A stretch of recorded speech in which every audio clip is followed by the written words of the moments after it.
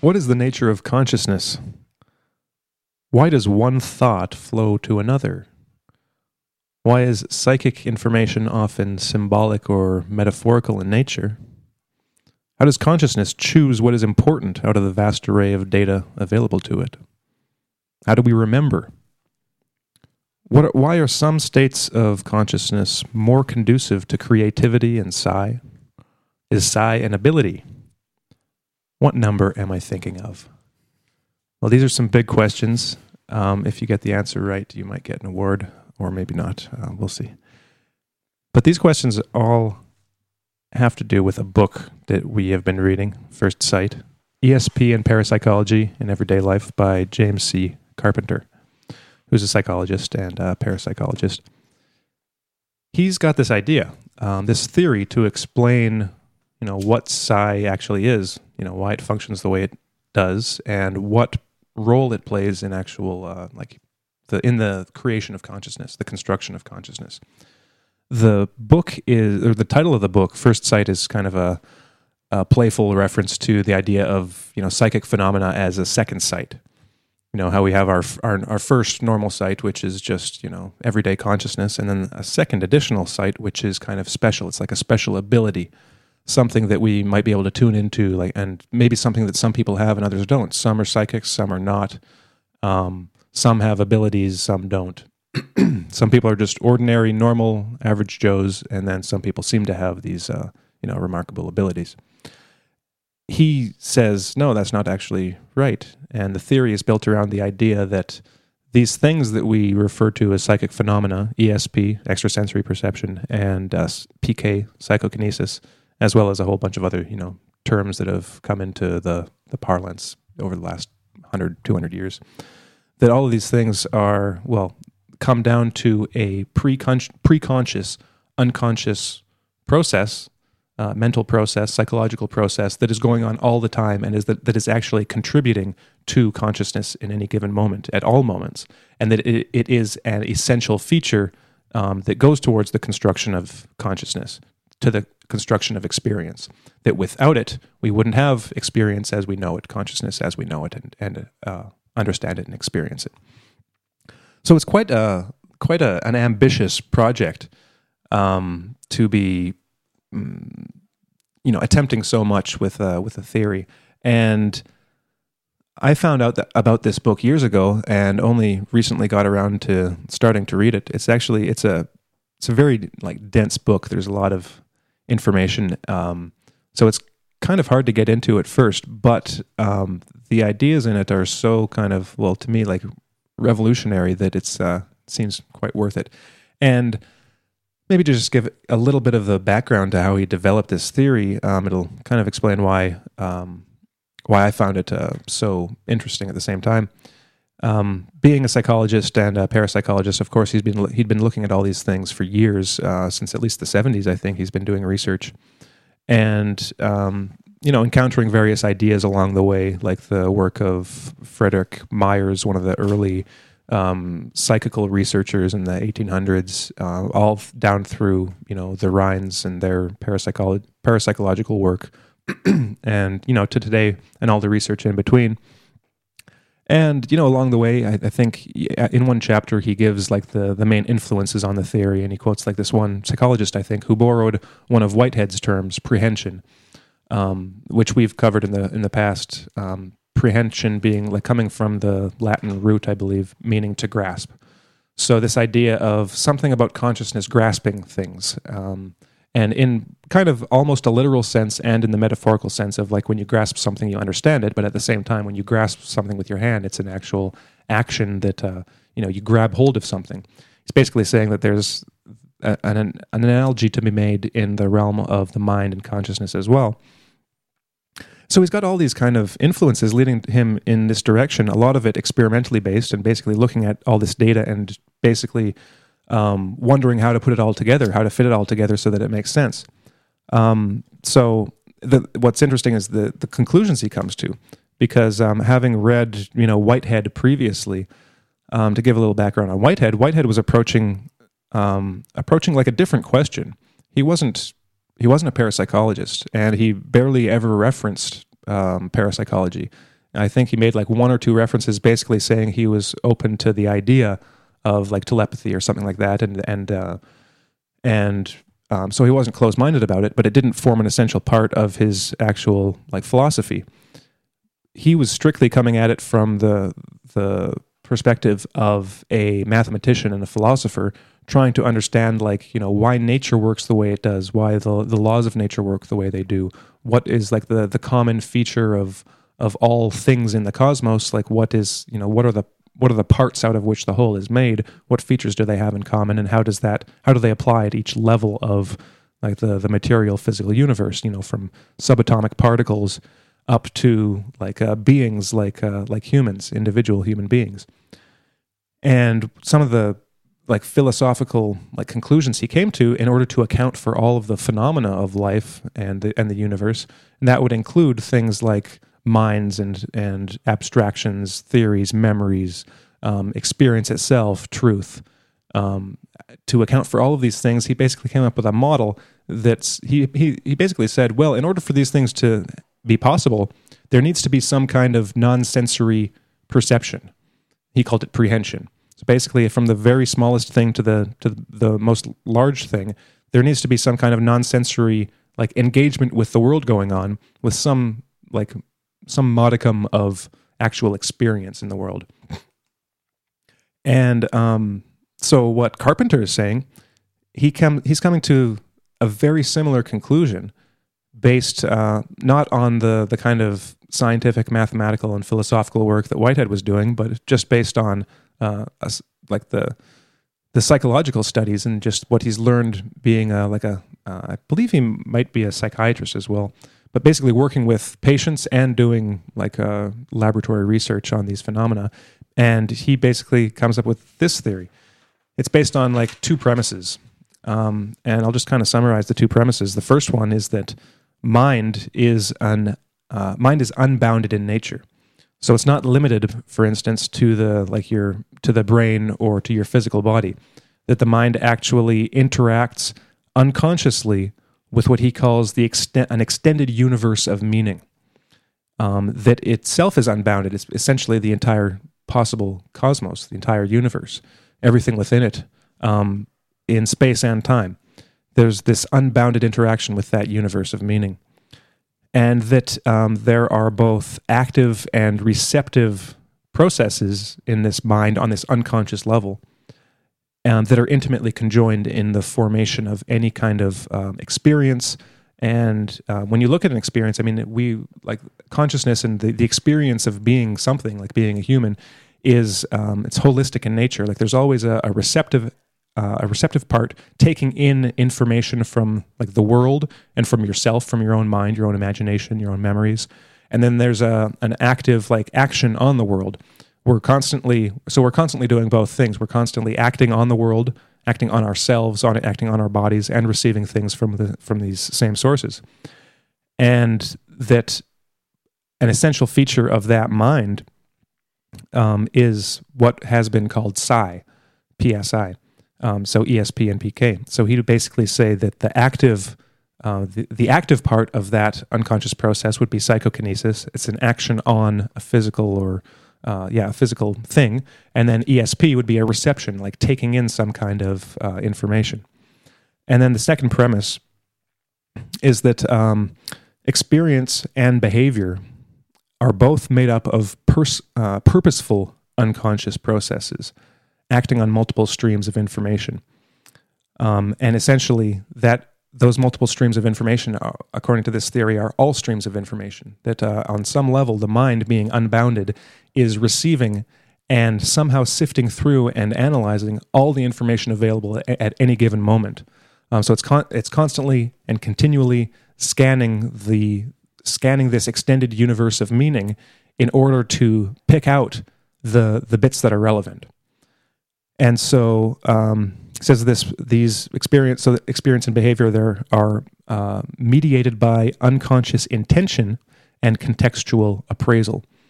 So on this unconscious level, there is an unconscious intention. So there's a goal or a purpose towards this process to finding that relevant information and what will qualify that information as relevant or not relevant, and a constant contextual appraisal. So what is the relevance of that information in this particular context for my particular aim in this moment?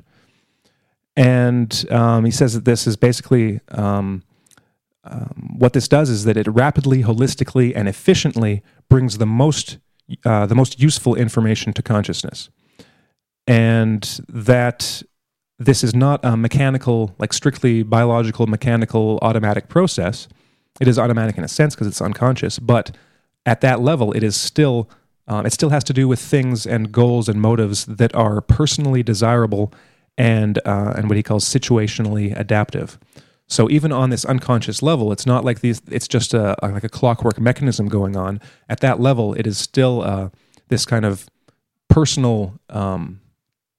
Well, it's as you can even think about it as if like this process is like, you can think about it like it's a person like within you or something that has its own goals and intentions, and it has its own interaction with the world. You're just not aware of it. But that's the way it acts. It acts as if it does have some kind of agency and intentions, and it's actually doing something. But it's just doing it unconsciously. So it arguably is still you. It's just on a level that you're not personally and consciously aware of. And that the purpose of psi in this view of consciousness and this view of the mind is that what it does is that it is pre-consciously preparing the organism. It's anticipating what will happen. And its function is basically to point this, like give a direction to this stream of like confusing information, to point the organism yourself in the direction so that you can become conscious of something and do something in accordance with those aims. So like those are the two main premises on which the theory is based. And another reason that I thought it's kind of like a timely time to read this book is that like last year, I think Jordan Peterson had his debates with Sam Harris, which we talked about on a previous show. At least we talked about the first like two of them. They did 4. And one of the points that Peterson has brought up, and he's brought it up several times, not just in this interview, is that there's a big problem of consciousness and understanding it, and how to make sense of the way things work. Because he brings up the example of when you just analyze your experience for a second and you look like vision is actually a mystery, because with all this like light information reaching your eyes and then your brain and your mind, there's so much information that it's not immediately clear why any one thing is more important than anything else. If you like just simplistically try to like program some AI, for instance, like to understand some visual information, it has trouble like differentiating the boundaries of things. It can't identify like a whole as an identifiable whole. You have to program it and say, okay, you have to look for these characteristics, and even then it's a problem, because it is like can't remember the exact quote, the way William James described like experience. It's basically like this hustle bustle of confusing and like a bombardment of sensory data, and it really is a mystery how we make sense of any of it. So that is a mystery, and it's something that like most psychologists and and philosophers and thinkers in general haven't been able to come to terms with, because it is so strange. What it seems like there needs to be some kind of like pre-conscious process that will not only like classify the things within like your visual field, for instance, but then to give some weight to the various things in your visual field. Like, oh, that's important. This is more important. Oh, this thing's the most important. Oh, those things aren't important. You can ignore those. So that seems to be the way attention works, right? There's a point of focus in your eye. So when you're looking at something or someone, there's one bit that's in focus and the rest is kind of blurry. Something can happen in your peripheral vision that you won't even notice. Now, of course, the light from that source is getting in somehow to your brain. You're just not attending to it, and it doesn't register. So the information is there, but something is basically saying, oh, you don't need to pay attention to that. On the other hand, something can happen in your peripheral vision that alerts you, and like, oh, what's that? And so when something like that happens, I've used this example on the show before, in several shows. It's like walking through the forest and you come across like a branch on the ground. and out of the corner of your eye, and you get startled because you think you saw a snake. You might even really think you saw a snake. But so in that initial moment, there's this moment of uncertainty where the stimuli, like the sensory information, is vague. And what your mind seems to do, it seems to make a conclusion before you're even aware of it, that, oh, that is something dangerous, that is a snake, you have to do something about that and get out of the way. So that in itself is kind of like a mystery, how that actually happens. But it does happen. And so what Carpenter's basically doing is trying to explain not only psi, but all of these kind of phenomena. How do we make sense of all of these? Because now, imagine that situation, but he might say, okay, well, imagine that situation, but where you don't get to see the branch, right? You don't get to confirm whether it's a snake or not. Now imagine a situation where you're looking at something. Now you kind of see these in like optical illusions often. So imagine that you're actually in the forest and you see something and you're actually looking at it, and it's from a distance, and so you're not, and you can't tell yet if it's a snake or if it's not a snake. So there's this like extended moment or extended period of time of uncertainty and vagueness. In that situation, like you'll have like physiological responses. Your mind will be searching for an answer. It's going to be paying attention. It's going to be like trying to confirm which hypothesis is correct, which like unconscious hypothesis is correct, because you've already come up with a number of possible answers to the question, and you're waiting for the confirmatory response. And in that kind of situation, I think Carpenter would say that the mind can do some interesting things, because there's an analogy to be made to a so-called psychic experience, where. But I think before we get into that, hold that in mind, because I think we need some background before we get into how that actually works. But we'll get there. So, yeah, I think that was a really good overview. Like you said, Harrison, the book is really dense, but it's it's a scientific theory, and so just like a lot of other scientific theory or books about scientific theories, you come over, you get. He covers the territory numerous times. In every chapter, he continues to build on the different theoretical components that he's laid down in the previous chapters. And, especially in the realm of parapsychology, there's just so much information out there that people aren't necessarily exposed to, and to any degree whatsoever. So, we do get this, kind of a caricature of what parapsychologists do, through movies like Ghostbusters and that kind of stuff. But we don't really know what's going on in the field. So it's helpful that he produces a lot of the results of what's going on in the field. And he, wanted to create this theory so that he could explain what was going on. But just to talk a little bit about the structure of the personality that you were talking about, Harrison, and how we construct our experience using our unconscious mind, our preconscious mind, and psi phenomena. So he writes that he uses archetypes to kind of convey this understanding to the ordinary layperson.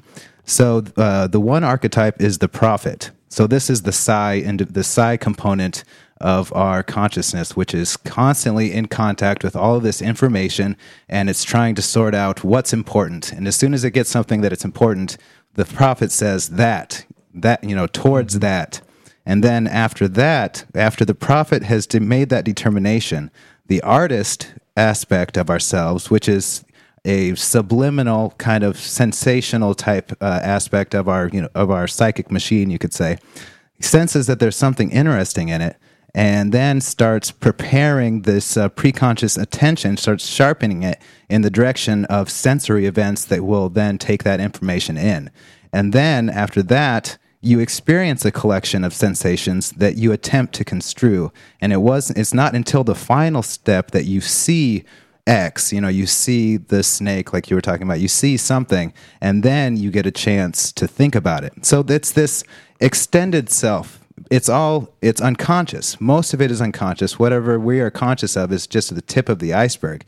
But it's all still this intentional aspect. It's still intentional. It's whether it's unconscious or conscious, it is your intentions. And so it's really reliant, it seems, on meaningful information.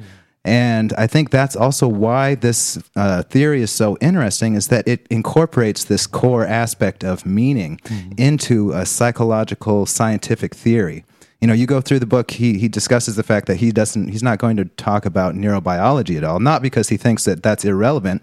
He thinks that would, it'd be useful to study neurobiology in order to understand, the correlates of different systems with psi phenomena.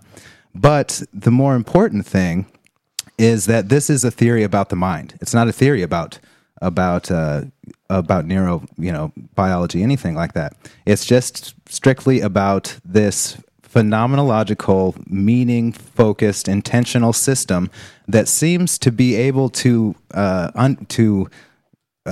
experience things before they happen, and get vague hunches about things that are happening across time and space, whether that's in the future, whether it's, and it's always meaningful to the participant.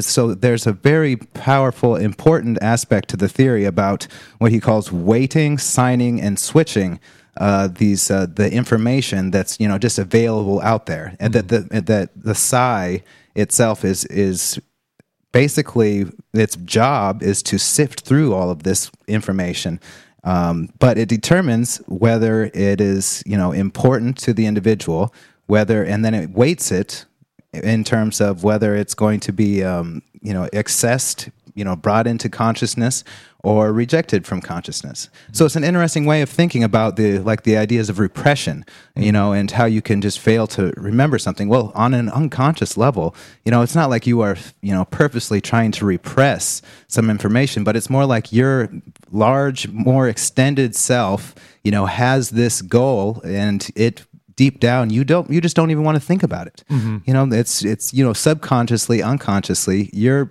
out of all the sea of things that exist.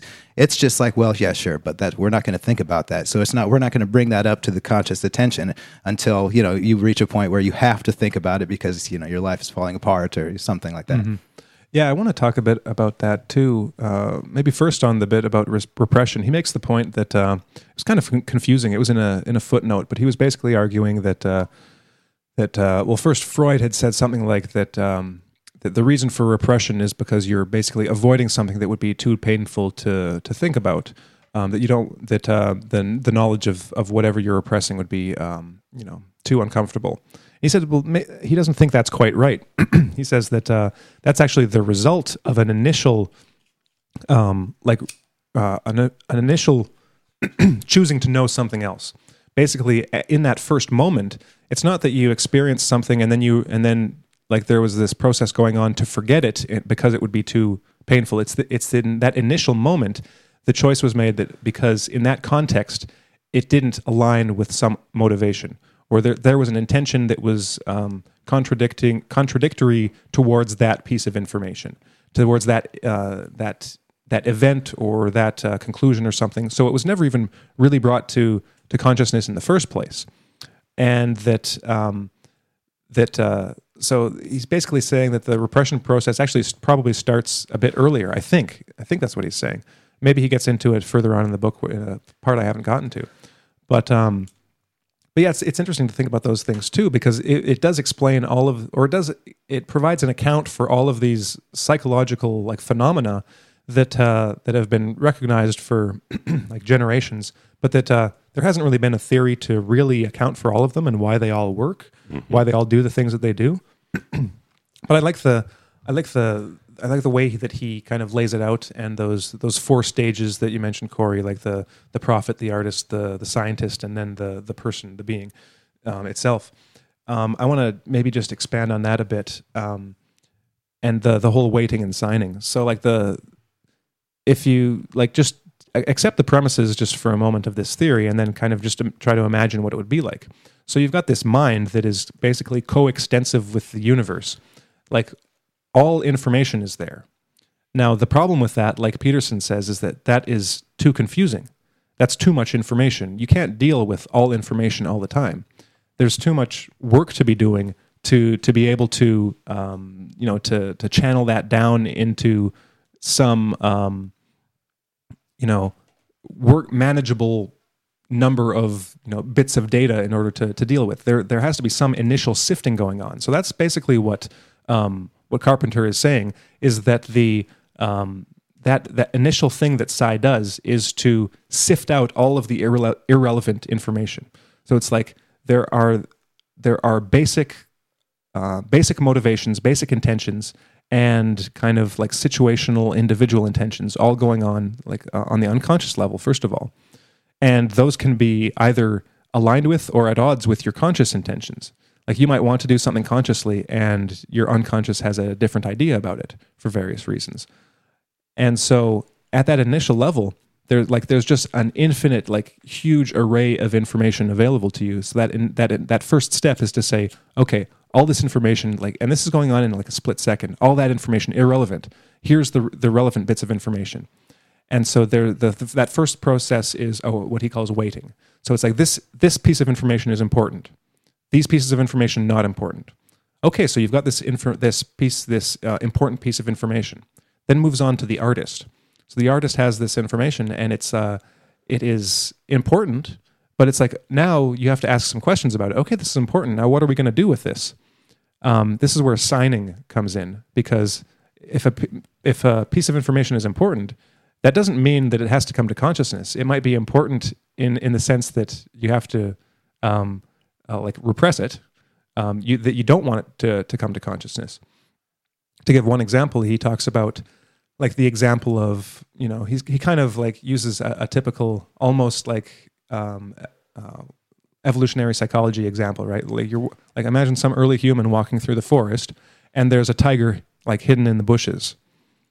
And so what's going on in that situation? He would argue, perhaps, that extrasensorily, by ESP, that person on an unconscious level is aware that tiger's there. Now, what's the adaptive response if that human wants to survive? Now, if that piece of information, which is highly relevant because he might die as a result of that tiger, depending on what he does, if that piece of information becomes conscious, there's a tiger there, first of all, it might startle him. It's like, oh, there's a tiger over there, but that might be a second too late, right? That bit of startling might actually trigger the tiger. It might give him 1 second less to jump into that cave. So in that situation, you've got extrasensory information about the tiger. You've also got extrasensory information about a cave nearby. It's so that what the artist will do, what this signing process will do, is say, okay, that tiger, that's important, valent information. It's emotionally heightened because it has to do with physical survival. It's important, but we're going to sign it negatively. We're not going to bring it to consciousness. We're instead going to sign for this cave because it will be more advantageous for this individual to go to the cave as opposed to getting scared of the tiger. So that's just one example he gives for why things can be signed negatively. But it can be for any reason. It's just, simply put, that information, you will be motivated to ignore it for whatever reason. It might be because in that situation there's something more important. In that situation, having knowledge of that information, of that event or that whatever, it will, for whatever reason, go against the most important intention or motivation at that moment in time.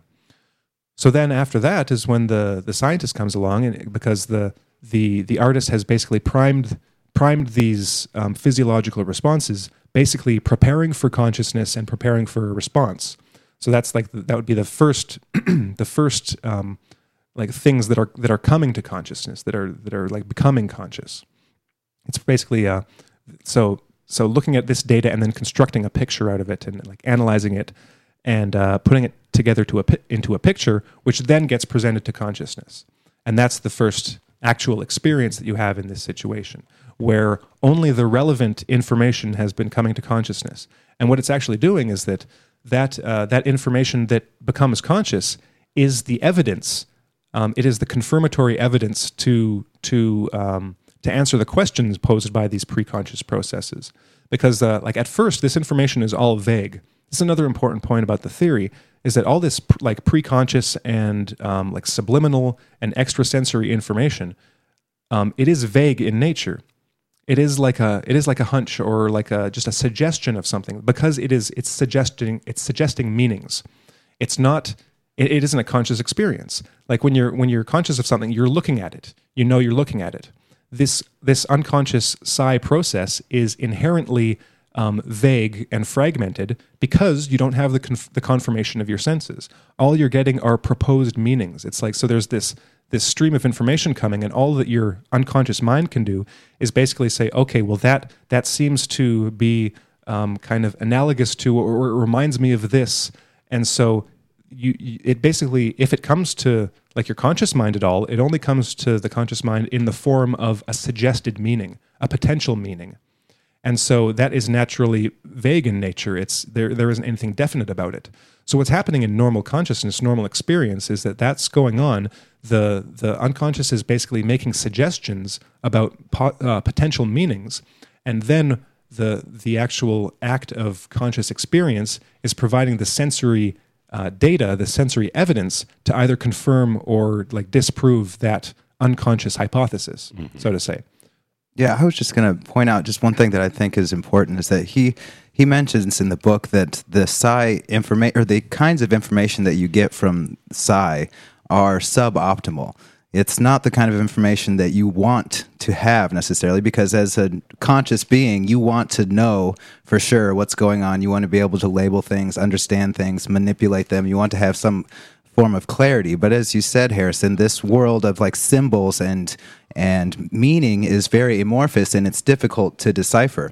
So for a lot of people, I mean, they're probably sitting there thinking, like, well, I don't have psi experiences every day. Well, I mean, obviously a lot of people would say that they probably have had them on occasions. They've had hunches, they've had gut feelings, they've had dreams that have, foretold the future, they've made predictions. Obviously it's not something that you can rely on, but it seems like it's this universal hint system, because it seems like from what he said, one of the most optimal times that you will see psi, when you will see psi in your own life, is when you're going through a period of crisis, or when you do not have answers readily available, and you are more open in those instances, because you haven't received like cognitive closure on what's going on. Yeah. You need to have some sort of you're more open, I guess, to these vague kind of general purpose toolkits that will, this is the symbol, this is the feeling, do this, I'm inspired to do this. I guess, rather than just spinning my wheels, it'd be better to go in this direction. And you're more prone to experiencing psi if you are at least in a position of what he calls a lack of cognitive closure. Because as soon as you start working and thinking, and consciously analyzing things, that's when the psi, the psi scores in these studies that he's talking about just nose bomb. They just dive, because people are now consciously thinking, and they're shutting out all of the psi kind of inputs, I guess, into their mind. Well, the underlying sense I've gotten from what I've read so far is that in trying to create this kind of more holistic understanding and definition of the mind and consciousness, that to eliminate this other perception, that even if it's preconscious or unconscious or going on just in the background, would be to limit our understanding of just how much access to information we have that we'd ordinarily take for granted. And like you were saying, Corey, many of us have had premonitions and dreams and various experiences that suggest that hey, we've just had a psi ability that would seem to be beyond the pale, that goes beyond mere coincidence. So there is already kind of acknowledgement on our part, being a little more open to this idea that we do have access to information, even if we can't facilitate it, even if it's not an ability in the sense that we've been taught to think of it as an ability, but this kind of natural, ongoing, bidirectional process that we might at least become more aware of in their dynamics. And he does get into this in a very rigorous academic way, at least, for my sensibilities. But what he's doing, I think, is validating this whole other world of information that that the materialists would have us think doesn't or can't exist. And early on in the book, and this is pretty relevant to our recent discussions in intelligent design and evolution, he just provides what he calls the popular model, which is the way that most of us have been trained and programmed to think about how we function. So I wanted to read that because everything that comes after and even before is in stark distinction to this popular definition. What he says is that in the conventional model of the mind and the world, physical processes are the bedrock of reality. Mental events are generated by physical neurobiological events. Organisms, including human beings, can be understood as biological machines with clear physical boundaries. Because the nervous system generates consciousness, the reality of mental events is secondary and derivative. As the biologist Carl Vogt famously said, the brain secretes thought as the stomach secretes gastric juice, the liver bile, and the kidneys urine. More recently, the astronomer and popularizer of science Carl Sagan expressed the same idea in different words. My fundamental premise about the brain is that its workings, what we sometimes call mind, are a consequence of its anatomy and physiology, and nothing more. Since physical processes produce mental events, these events cannot also be elicited by happenings beyond the physical boundaries of the organism, except inasmuch as their effects somehow impinge upon the sensory system. The laws governing mental processes are mechanical and impersonal in nature. Implicit in this presumption of physiology generating mind is the deeper presumption of a reductionist, quote, hierarchy of the sciences, end quote, in which the constructs of physics are seen as reflecting the deepest substrate of reality. From this point of view, the answer to the question about why the particular next thought occurs must be found in the biophysical events that cause that thought to occur.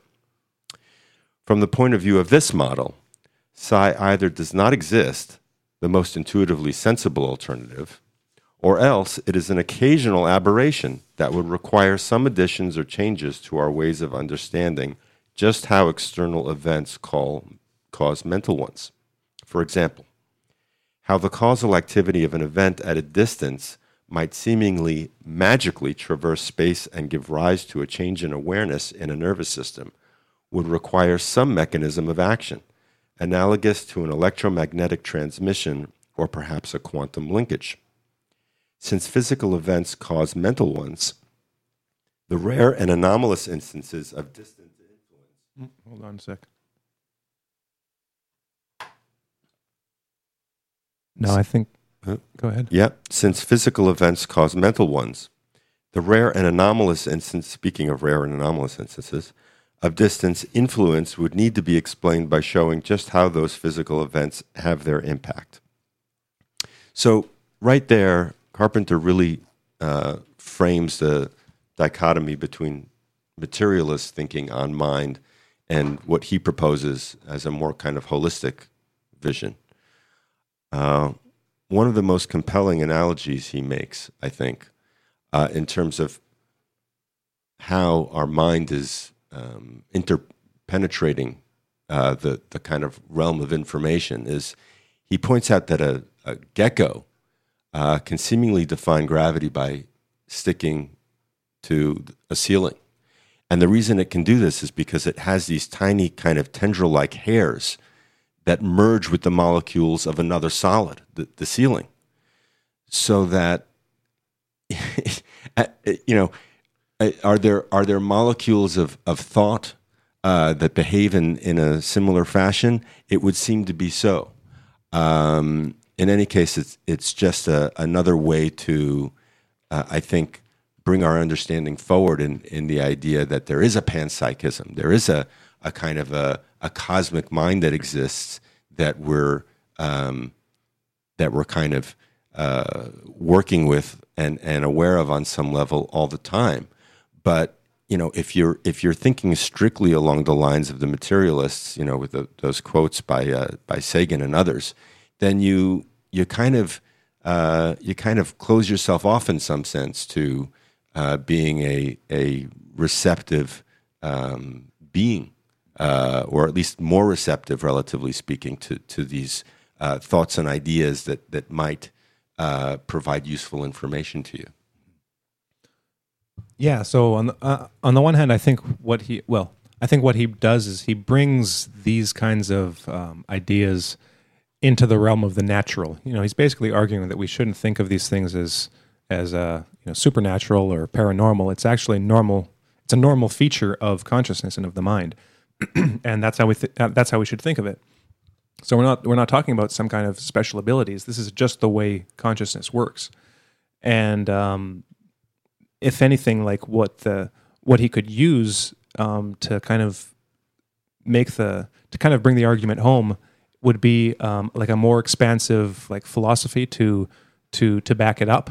It's not necessary for the book per se, but in order to make a grander worldview, he could bring like Whitehead's philosophy more prominently into play. I think that's just one way of putting all the ideas together. It's like, oh, well, so how do we actually think of this? There is a way of thinking of it to make it all so that it does all make sense. It all fits together into a coherent worldview. But one of the kind of implications of his work here, Carpenter's, I think, is that it's kind of a bad thing to think of psi as an ability. For one reason, one additional reason is that like you might think, oh well, I'm not psychic, so I must be like lesser for some reason. But he's actually arguing that no, these like psi processes are going on all the time for everyone, and actually they are primarily designed for the construction of conscious experience. It's not like you're missing out on much if you're not having these so-called psychic experiences all the time. It's because you technically are. It's just functioning naturally, functioning normally. What's actually happening, like when you do have a so-called experience like that, it's actually when something is going kind of wrong. Not like pathological wrong, but there's just like the process can't complete in its natural way. So he says basically, like in an ordinary experience, when you're consciously experiencing something, it's because all these processes are going smoothly and that consciousness is aligning with those unconscious motivations and intentions as they should. Now, it may be that your unconscious motivations and intentions are at odds with your conscious ones, and that you might want to somehow figure out to get get those two intentions in line with each other.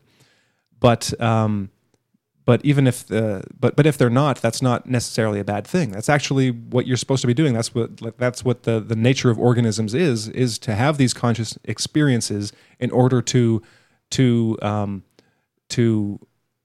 have, like, let's say the optimal response to an intention. That's all that like consciousness is essentially is like experiencing the world and acting in the world. Motivated by these intentions. That's the way things work. It's an interaction and like a communion with the world, and like this relationship with the world that is provided direction by intentions. That's why, like, so free will is a big part of this. It's like, what are your intentions and what are you going to do about them, and how's that all going to play out? And that's essentially what happens, is that it does play out. But now let's look at these experiences, for these like so-called anomalous experiences, for an instant, and kind of get an idea on them. So what Carpenter basically argues is that when these kinds of psi things happen, what's happened is that either the perception or the action has been blocked for some reason. So using the kind of model that we've established, that we've got these potential meanings, potential or these questions that have been asked, and they've brought up potential answers to these questions. But let's say that, let's use the example of this is a common like psychic experience. That's like a an apparition of someone like a loved one who has died like recently. So this is like one of the most documented like spontaneous psi events, where a loved one, something bad will happen to a loved one, maybe they die, and then the person, like you, the experiencer, will have a vision of them, either in a dream, or it might be like a visual like apparition where you see the person, and it's like, or it might just be some significant event, like you look over and your loved one's chair is broken, or some kind of like significant, meaningful event that in retrospect can be tied to that moment of the loved one dying, and you weren't there to basically get the sensory confirmation. That's essentially what's happening. This is a highly emotionally charged event that is highly relevant to you, so based on the theory, you would be receiving this psi information from this distant event that isn't in your immediate environment. But because the perception isn't able to be confirmed by direct sensory experience, it still gets weighted and signed as positive, and it presents itself, it presents an impression to your consciousness that might take a symbolic form, or it might be like a mental imagery. It might be them appearing in a dream. But in that situation, you don't have the sensory confirmation, right? You don't know for sure that your loved one has died. Often in these cases, it's only when they receive the phone call like 5 minutes later or an hour later or a day later that it's like, oh, we've got bad news. And then you say, oh, I had that experience. That was it. And that's when you make the connection. Until you have the actual confirmatory information, it still just remains this kind of elusive, metaphorical, symbolic thing where you're not sure what you just experienced. You're not necessarily sure the significance of it. You've just had this impression. And it might be a vivid impression, but it's still just an impression. It hasn't. It's not like you were. It's not like you perceived it happening. It's not like for an instant you actually saw it happening and you were aware that you were seeing it happening, and it was like having a conscious experience, because it wasn't a conscious experience. It was a preconscious, unconscious priming of your like sensory, of your like mental apparatus, however we think about that. That was the confirmation of which was blocked, and that's why this psi information was kind of given prominence in your consciousness, and that would be an example of the ESP. Now, for the PK, the psychokinesis side of it, this would be an action that is blocked. So there's a strong unconscious intention and motivation to complete an action, but for whatever reason, it is that action is blocked. And so what happens is that that action may then be expressed in a kind of symbolic form, but you haven't actually done it. The action completes somehow, but you actually haven't done it. And so the way he puts it is that you can only kind of guess when these things are going on. You're never quite sure. So this happens in terms of any kind of like telepathic impression, or specifically in the context of what he's primarily writing about is these laboratory experiments. So he gives the example, like we'll go back to ESP for a second. All of these tests, testing for ESP in some way. So this might be guessing cards, or what they call a Ganzfeld experiment, where you basically put ping pong balls over your eyes and listen to white noise and basically try to receive a telepathic impression from someone sending you something, and then you have various options afterwards, and you say, okay, maybe I'll go in a bit more detail for this one. So how this works is that you're basically sensorily deprived, and then you have a sender who's basically sending an image. Like they're looking at a card that has a picture on it, and they're trying to send that image into your mind.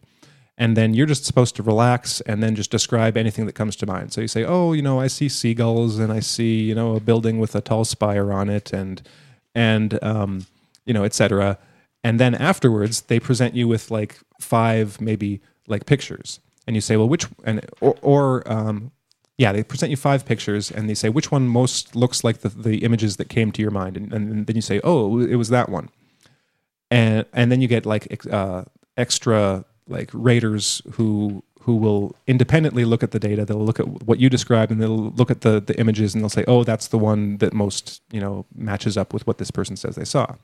And so, if it's a hit, then you pick the right picture essentially. And sometimes you rate them, so it's like, oh, this one's the closest, this one's the second closest. Sometimes it might come in second place, and sometimes it might be last.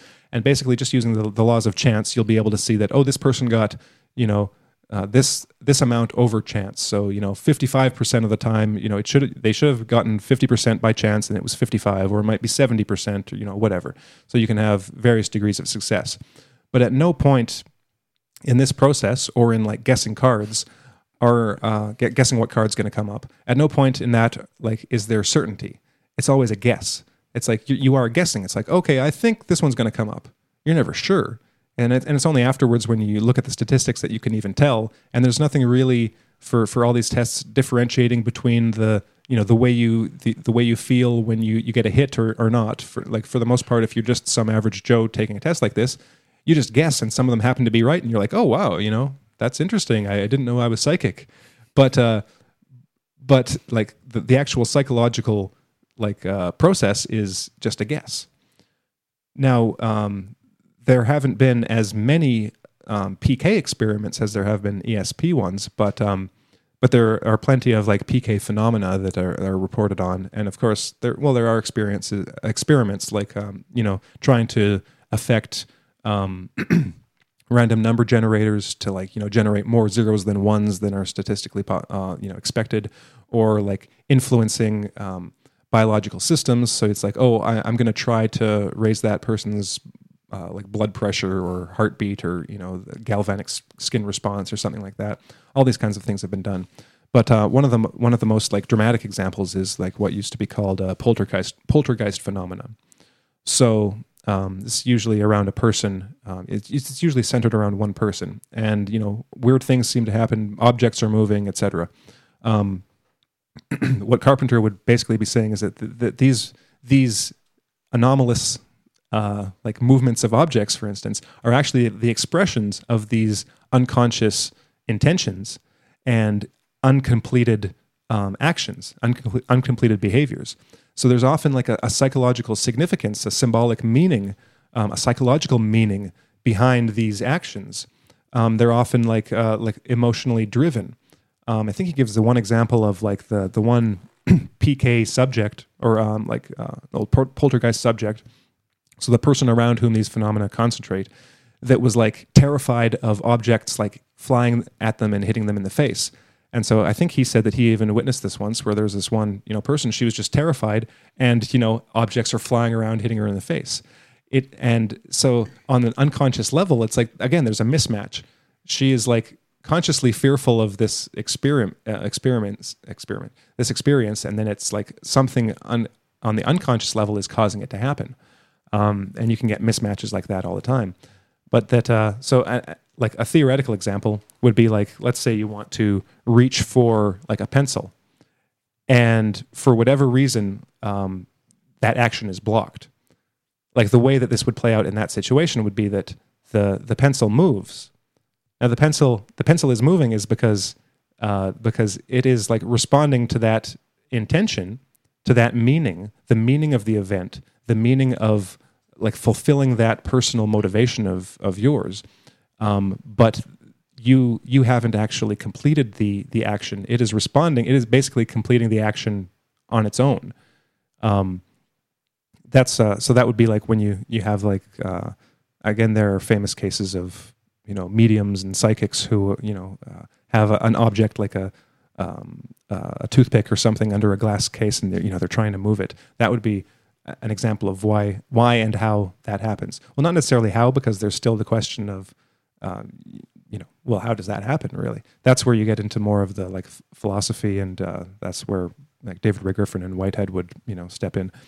But just to round out that PK picture a little bit, what Carpenter is saying happens is that just like ESP is the first sight, it's the first unconscious reception of non-sensory information that contributes to potentially to a conscious experience.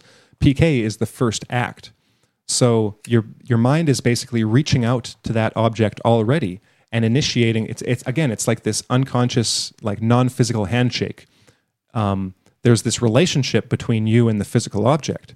This relationship between you and the pen, or you and the physical system, biological system that you're trying to interact with in some way.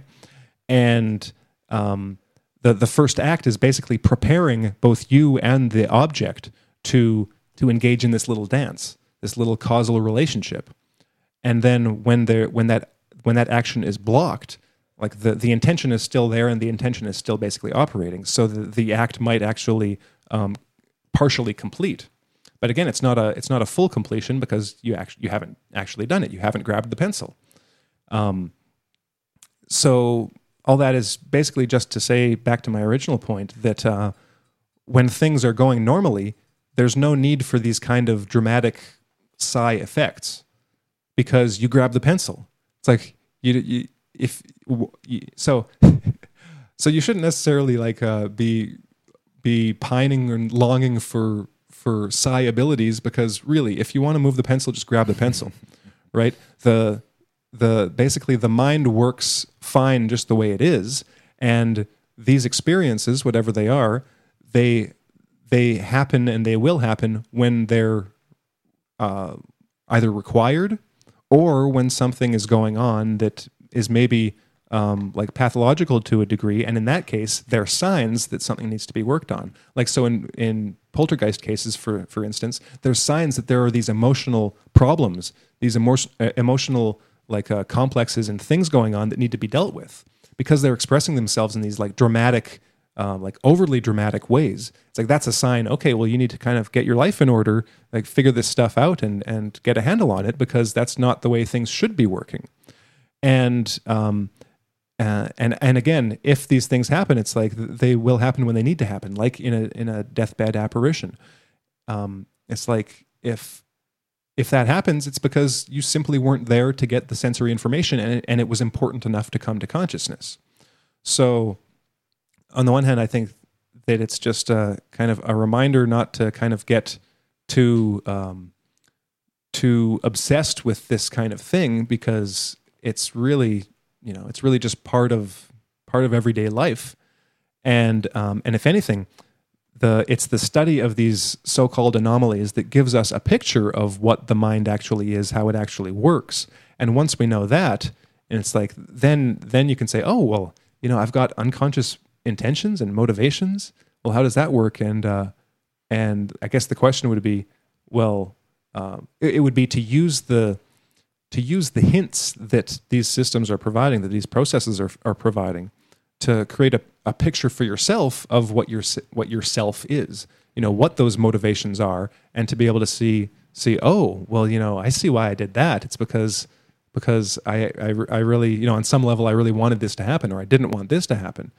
And then you can consciously work that through and think about it and say, well, is that what I really want? Because like oftentimes, like these unconscious like desires or motivations, they'll be, they might not align with your conscious ones.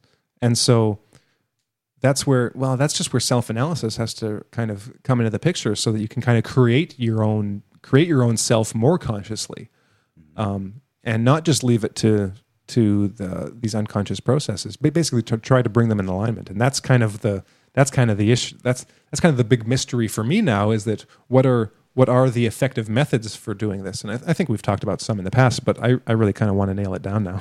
Yeah, well, I think that's a big question too, is how do you get yourself in alignment with your unconscious intentions and your conscious intentions? Because as he details it quite a bit in the book, the difference between your unconscious goals versus your conscious goals, and then how the psi phenomena kind of weights and signs things differently, and it's just this wild west, for this whole frontier of unstudied reality. But I just wanted to touch on another example of ESP and what they call pre-sentiment. And it was this study that he wrote about, that they gave this psychic test, I guess you could call it, to a bunch of 12-year-old students in school. And they gave them a bunch of cards. They laid like I think it was 4 cards down on the table, and then they had a bunch of other cards that they had to maneuver in front of the card that it matched. So, you have 4 sets basically of cards, and they all have to match, but you can't see them. And so these are 12-year-old kids, and unbeknownst to them, under the pictures on the cards are erotic photos on some of them.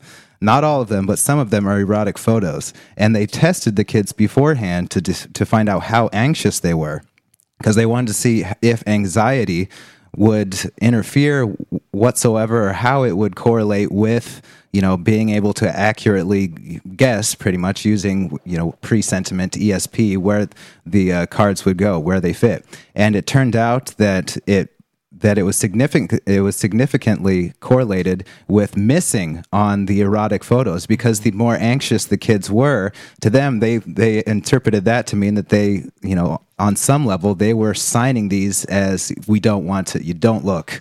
You don't want to know what it is. It doesn't exist. It's signed negatively, or however he would put that. Mm-hmm. And they've replicated those kinds of studies numerous times. Now, these kids, they don't know. They'll never know. They might say, "Oh, you got a relatively accurate score," but to them, it was just pushing cards around. Mm-hmm. In ordinary life, it's something similar, I think. You make a choice. You don't know exactly why you made the choice, but something inside of you said, make this choice and not the other one. Mm-hmm. That's how our entire lives are made. And so if you can line up, your conscious intentions with your unconscious intentions, but the problem, I think, is that, like, what if your unconscious intentions are bad? Then who do you turn to?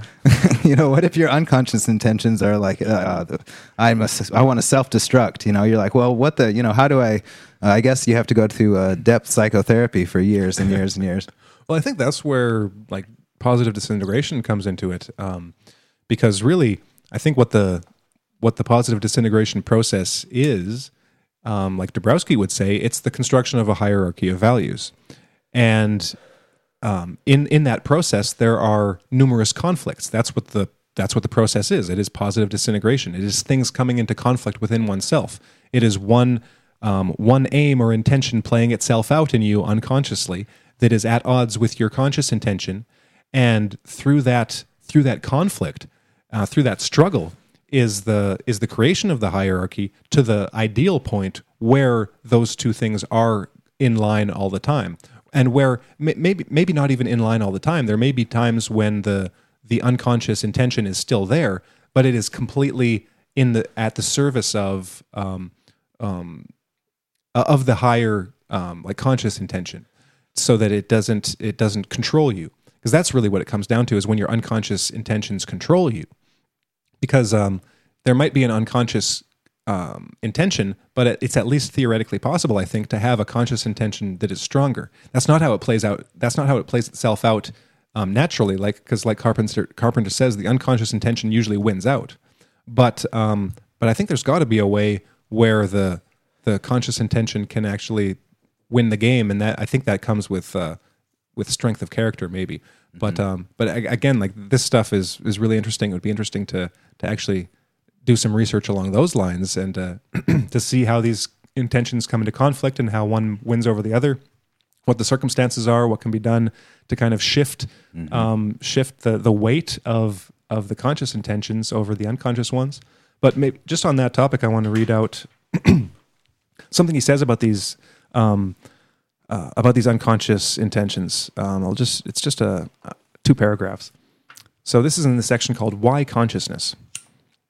In regard to the guidance of the flow of consciousness, we ordinarily want consciousness to focus on the most useful thing at any given moment.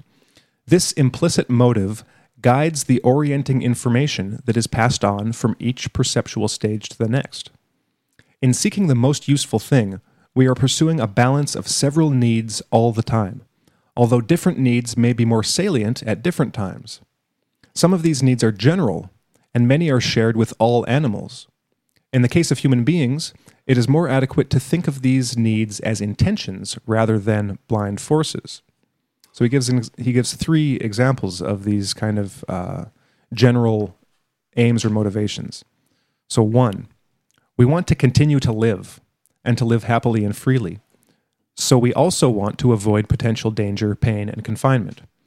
And so this is just a basic basic knowledge for for all living things. And you can't argue with that. I mean, things want to survive and do things in order to survive. Can't get around that, really.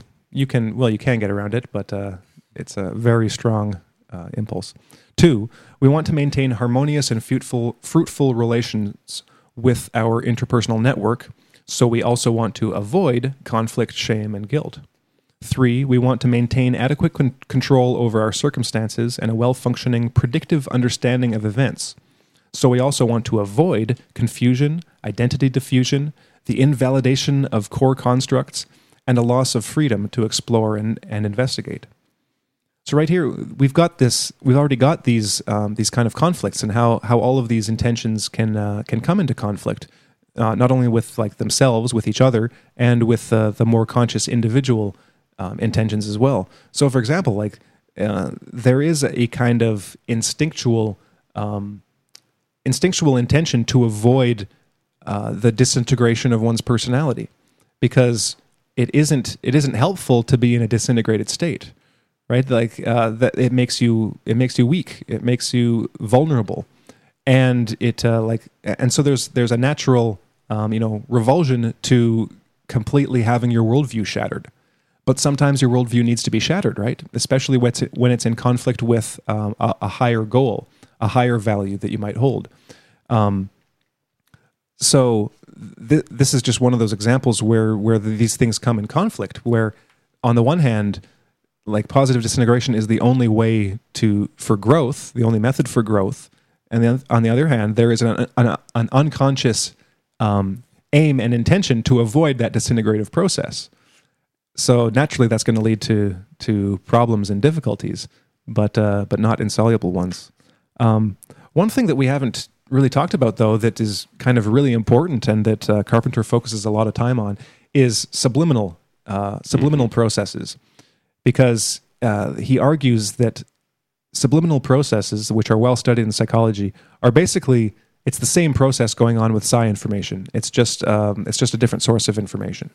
So he gives, for those who might not be familiar with subliminals or primes, an example might be flashing in an experiment, flashing an image, which might be emotionally valent or significant, like the ones you described, Corey, about the cards the 12-year-olds were dealing with.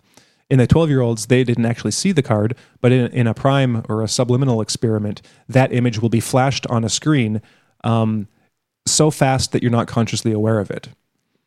So subliminal processes actually, it sounds like they shouldn't exist if you have a pre-existing notion of what consciousness is. But these things have been studied for years now and are just generally accepted. So that a bit of sensory information, in the case of visual information, can be flashed so fast that you have absolutely no awareness that you've even seen something. You have no awareness that you've even seen an image. It doesn't register in your consciousness or awareness at all, but it has an effect on you. It might make you physiologically you'll have a response. You might start sweating. You might start showing signs of anxiety or just emotional perturbation, and you might not even be aware that you're feeling those things, that your body is showing those changes. All these things are going on an unconscious level. And that not only that, but it can change your mood. It can change your ability to do certain tasks.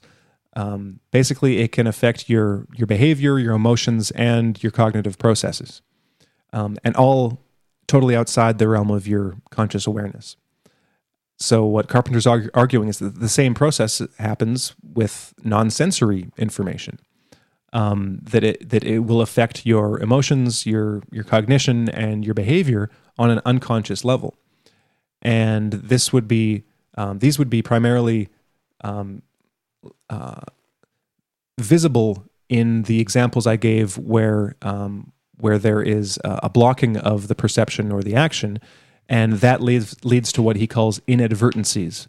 So these would be actions that are inadvertent; they're not intended, but they express some meaning, some unconscious intention. He gives the example of how he's hard of hearing. So he doesn't always hear what people are saying at parties, for instance. So he gave one example where he's at a party and he had a great idea, and so he said, "Oh, like we should do this or something like that, or this is a great idea." And like he looks at his wife, I think, and his wife just gives him the look, oh, he's doing it again. And everyone kind of realizes this because someone else had said that like 5 minutes ago. He hadn't heard it, but either using ESP or just like using his actual hearing but not being aware of it, he had heard that person say that thing.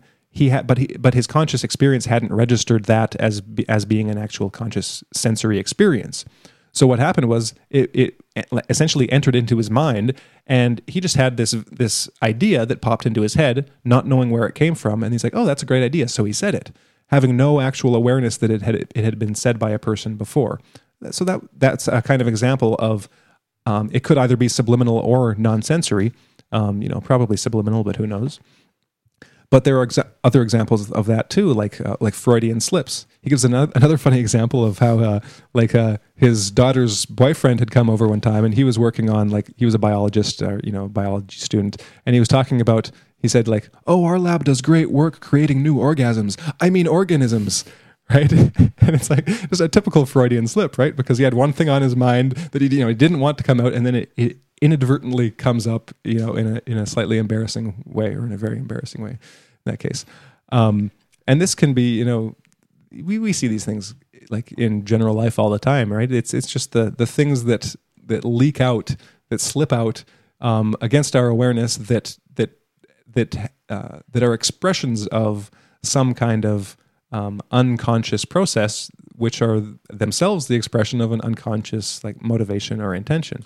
And so they can be funny, but they're also revealing because those signs reveal the kind of the hidden aspects of our minds. And I think that's why paying attention to signs like that, to things, what could you call them? Like the anomalies. Like the anomalies of your behavior, of your thinking, like an image just pops into mind. Why did that image pop into mind? Well, there was a reason for it.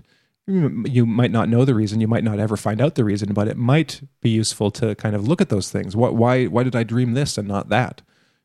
Sometimes there is highly significant information encoded in dreams, just like in any of these other types of experiences. And they can be, operationalized in a sense too, like in all these experiments, but also in remote viewing, where it's okay, just relax and just describe whatever comes into your mind. We want you to describe, the target in this sealed envelope. Just, relax and just say what you see. So it's not like the person is aware of seeing that target. It's no, images are coming into their mind and they're describing the images. So again, this isn't a direct conscious perception of the psi information, the psi data, the target. It's just images coming into your mind. It's suggested meanings that the unconscious mind is basically suggesting to the conscious mind. It's oh, well, we've got this vague idea of something, and these are the kind of things it reminds us of. And so here, what can you do with this? So then you've got the data, and it's oh, well, I see these shapes and a building kind of shaped like this. And if you've got a lot of background data, you might be really accurate, but you might be just kind of very accurate. I'll give two examples from remote viewing, two actual examples, from studies like this. One was a woman. It was her first time doing a remote viewing thing, and so it was her task to describe where another of the researchers was walking with someone else. So they send these people out to just pick a random location, or there's a predetermined location. I can't remember which it was in this case. And she's okay, well, I'm seeing it's almost like a tube or some kind of conveyor of some sort that you walk through, and there's squares within squares getting smaller. And so she drew this picture of this tunnel of squares, and where the people actually were was an overpass, a walkway over a road which was encased in kind of like the chain link fence basically, and so it wasn't squares, but it was kind of more of a an arch shape, but there were like all these arches going down towards it in this tunnel-like shape. So it was pretty accurate, but it wasn't perfect, right? So it was like a suggestion of where they were. It was like a potential image that gave the meaning of those shapes. But then there's an example of Joe McMoneagle, who's a famous remote viewer, who he remote viewed some location. It was some military building or academy or something like that. And he was actually if not a professional, then like an experienced draftsman. So like he understood buildings and he could basically draw architectural diagrams. And so he drew this building almost like picture perfect. And probably, I think, because that was like part of his expertise already. So when the suggested meaning was presented to him, he already had all of these like really specific examples available, so he could put that picture together using that information. Again, still, he wasn't sure. Remote viewers are never sure. Oh, I'm looking at this for sure, and I'm having this direct experience of it. It's no, just what's happening are images coming into their minds, and just to give a couple examples. Anything else? No, I lost my train of thought on that one. I was listening so intently because I was thinking about Joe McMoneagle. He was a Vietnam veteran, right? And he trained, wasn't he?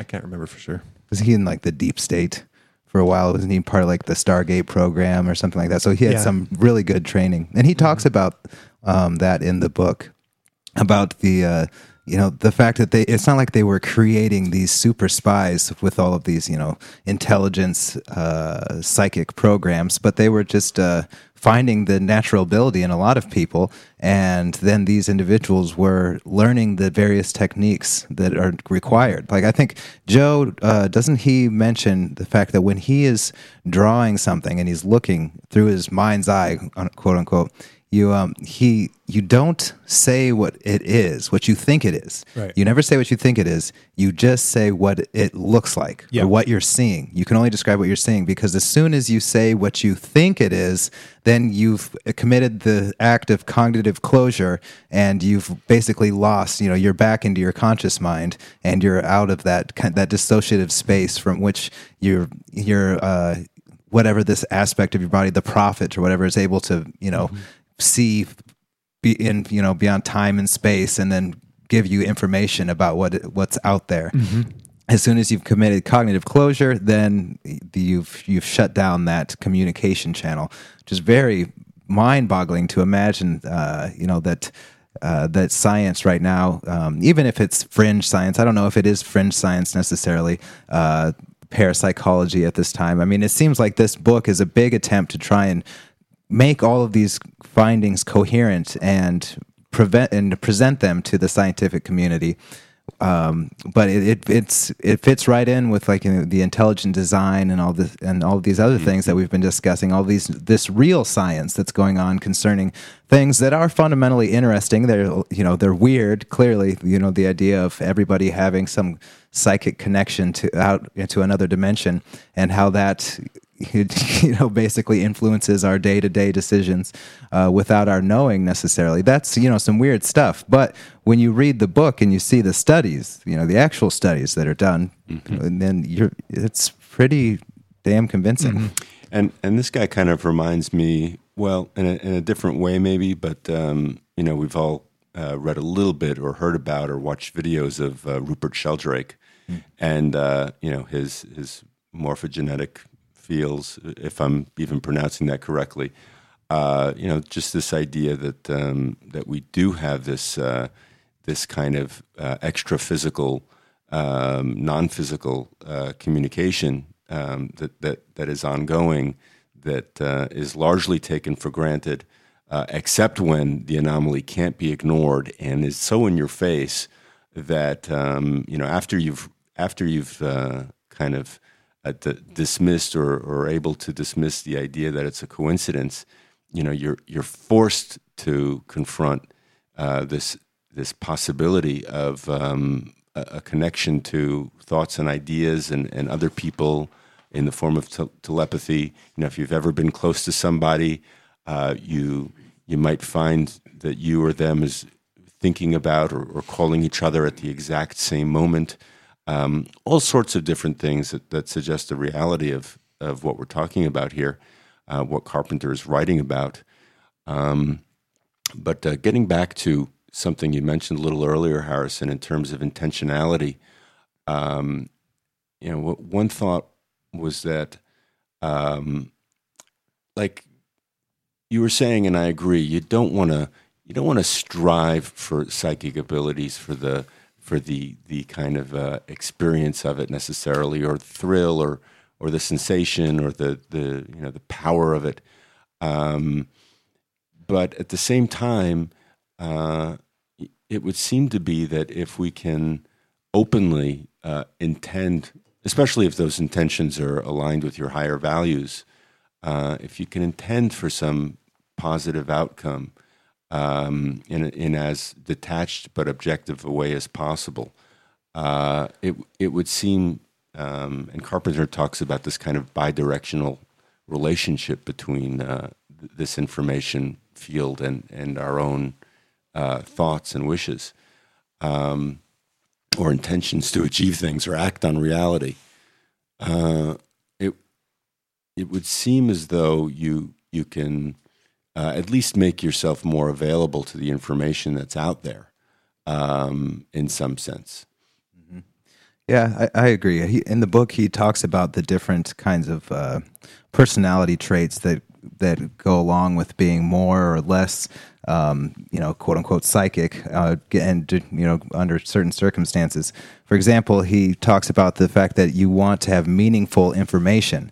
Now that's you're seeking after meaningful information, or it's being given by someone that you care about. So, like in a lot of these studies, when you have when you're seeking information from a loved one, you get more hits than you do if you're just seeking information from some random stranger or some other, or in the experimenter.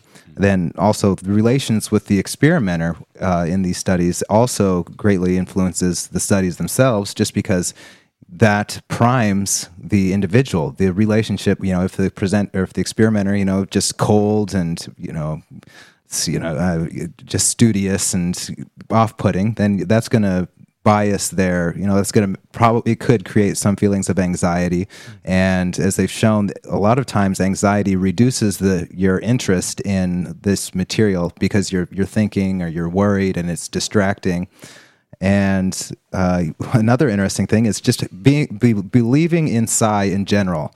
If you want to become a psychic or whatever, then you're going to believe in psi. But the psi aspect, this profit, that we were discussing, it doesn't impinge on the free will. So people who don't believe in psi are less likely to score on these tests, just because it's not pertinent to them. And it's actually would contradict one of their core beliefs. Right. And so ironically, that might also cause them to do what he calls psi missing. Right. So this would be getting the wrong answer like more than is statistically expected. Mm-hmm. So, again, in this experiment where you might be expected to get 50-50, basically choosing 0 or 1. And so if you get a psi hit, then you might get, maybe 70% or just, or 55 or whatever. But if you've got this strong belief against psi, you might actually get like 70% wrong. So you're actually still demonstrating like a psi ability, but you're getting it in the wrong direction, because on this unconscious level, it does go against that unconscious intention and that unconscious belief. So that to confirm that belief, basically, it's like, oh no, that's bad. We don't want to confirm psi ability. So let's go in the opposite direction.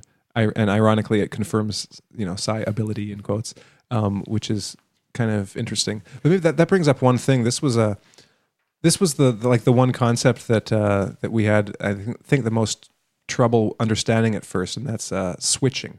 Because we talked about weighting and signing. So weighting is the original, basically ascribing a level of importance to a piece of data. And then signing is whether that will be like incorporated into experience or not. So like we gave various examples of important information that is signed negatively. And one example was that 12-year-old experiment, right? Where the psi information of these erotic pictures was signed negatively. So it's like, no, we're going to ignore that. And then, but the next thing is this switching idea. And that it's a bit tough to understand, but I'll try to describe it. Switching basically accounts for these different types of results that you get in these experiments. So on the one hand, you can have like a strong confirmatory like response where it's like, okay, yes, this demonstrates psi on the positive end. You get you get a lot of hits basically, and then psi missing would be a lot of misses. Also, well, that would be signed negatively. But then you get examples of like long runs of experiments that are just chance, right? Well, on the assumption that these processes are going on all the time, these psi processes, how do you account for all of those different things? Because I just want to find one thing that I wrote to jog my memory.